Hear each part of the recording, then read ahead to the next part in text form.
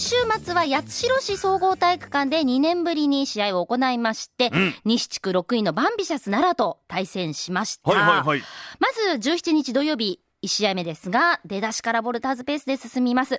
ただそのミスが目立ち追いつかれるんですが、最後はですね、しっかりと強さを見せまして、突き放して71対64で勝利します。やりました。そして2日目18日は、この日も出だしからボルターズペースで進みまして、スリーポイントシュートがもう高確率で次々に決まってでリードを広げます、97対85で勝利し2連勝。初めて八代で連勝という形での先週末の試合でした。いいですね。これでですね、通算は32勝12敗で西地区2位のまま、福岡もですね、先週2つとも勝ちまして、ゲーム差は5のままということになっております。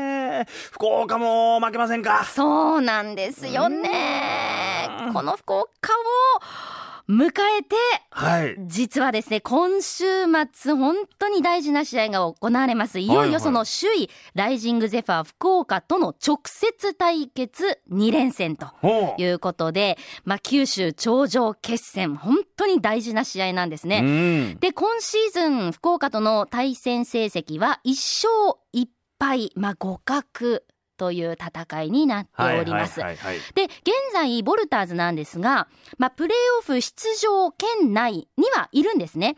ただ、2位でプレーオフに行きますと、勝ったことがない相手、秋田という強い相手との対戦する可能性が高く、で、逆に首位でプレーオフに行くと勝ったこともある相手、しかもホームで試合ができるという可能性が高いんですね。そうか。なのでこの1位で行くか2位で行くかっていうのは本当に大きな違いが出てくるわけなんですよ。で、残る試合は16試合で、福岡との直接対決は4試合が残ってますので、可能性は本当に十分にあるという中での明日明後日ホームに福岡を迎えての直接対決ということになっております。これは大事ですね。本当に大事です。これね、プレーオフに行くじゃないですか。例えば、何回ぐらい勝たなあかんのですか。トーナメント方式になっていまして、4チームがプレーオフに出場することができるんですが、その4チームで、2試合ずつ戦って、もし1勝1敗になってしまうと、その2戦目の次の日に、すぐその後短い試合を行うんですね。で、なので、2つ勝った方が上に上がれるんですけれども、そこに勝ったら上に上がれるんですか。そうです。そのトーナメント方式になってるんですけど、1回戦勝てばもう B1 に行けるという。じゃあめっちゃ大事ですね。首位で行けるっていうの。高まるんですよ。B1 が近づく、そんな大事な週末の試合ということになっております。今日はですね、その福岡戦に向けて選手と電話がつながっておりますので、お話伺いたいと思います。背番号2の古野拓巳選手です。古野選手は昨シーズン B2 の MVP、ボルターズのエースです。試合を組み立てるポイントガードになっているという司令塔です。古野拓巳選手です。こんにちは。もしもし、こんにちは。お疲れ様です。こんにちは。すいません、お疲れのところ。今日はもう練習は今終わりました。そうなんですね。もう試合前日の練習っていうことですけど、チームの様子はどんな雰囲気で今日は練習をされたんでしょうか。そうですね、やっぱもう明日は福岡戦なんで、こっちがチャレンジャーとして自分たちのある力をぶつけようっていう形で、しっかりみんな気持ちが入った練習ができました。チームの状態としてはどうですか。いや、ものすごくいいと思います。楽しみですね。このやっぱ福岡戦に勝つためには古野選手の活躍っていうのが必死だと思うんですよね。ありがとうございます。本当にね、どのチームと対戦するときも、対戦相手の選手やヘッドコーチから出てくる注意している選手の名前からすぐに上がるのが古野選手。なるほどね。っていうのね、もう皆さんだから福岡も古野選手をどう止めるかっていうのを対策をしっかりしてくるとは思うんですよ。なるほどなるほど。そこをどうこうやってくれるかっていうのを期待したいとこ思うんですけど、どうですか。どう見せてくれますか。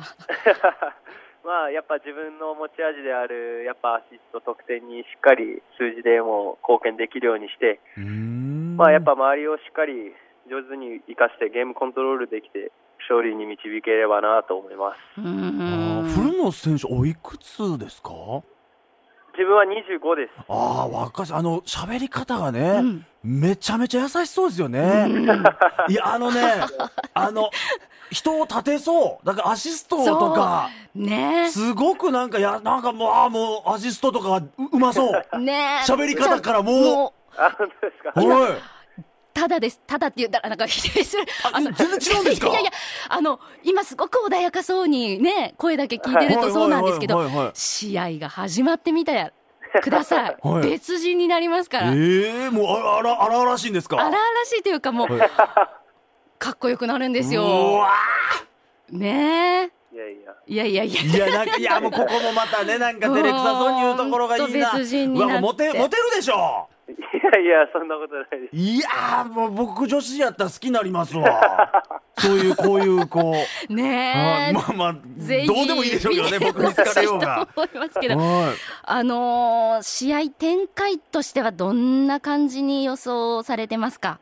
もうやっぱり向こうもやっぱり今2位の僕たちに2連勝することで一気にマジックを消したいと思うんで、そうはさせないようにしっかり1クォーターからアグレッシブなプレーで逆に点差が作れればいいなと思います。ねえ、もう本当になんかドキドキ私たちも前日からしてるぐらいなんですけど、古野選手ご自身はどうなんですか？前日の夜とかどんなお気持ちで過ごすんですか？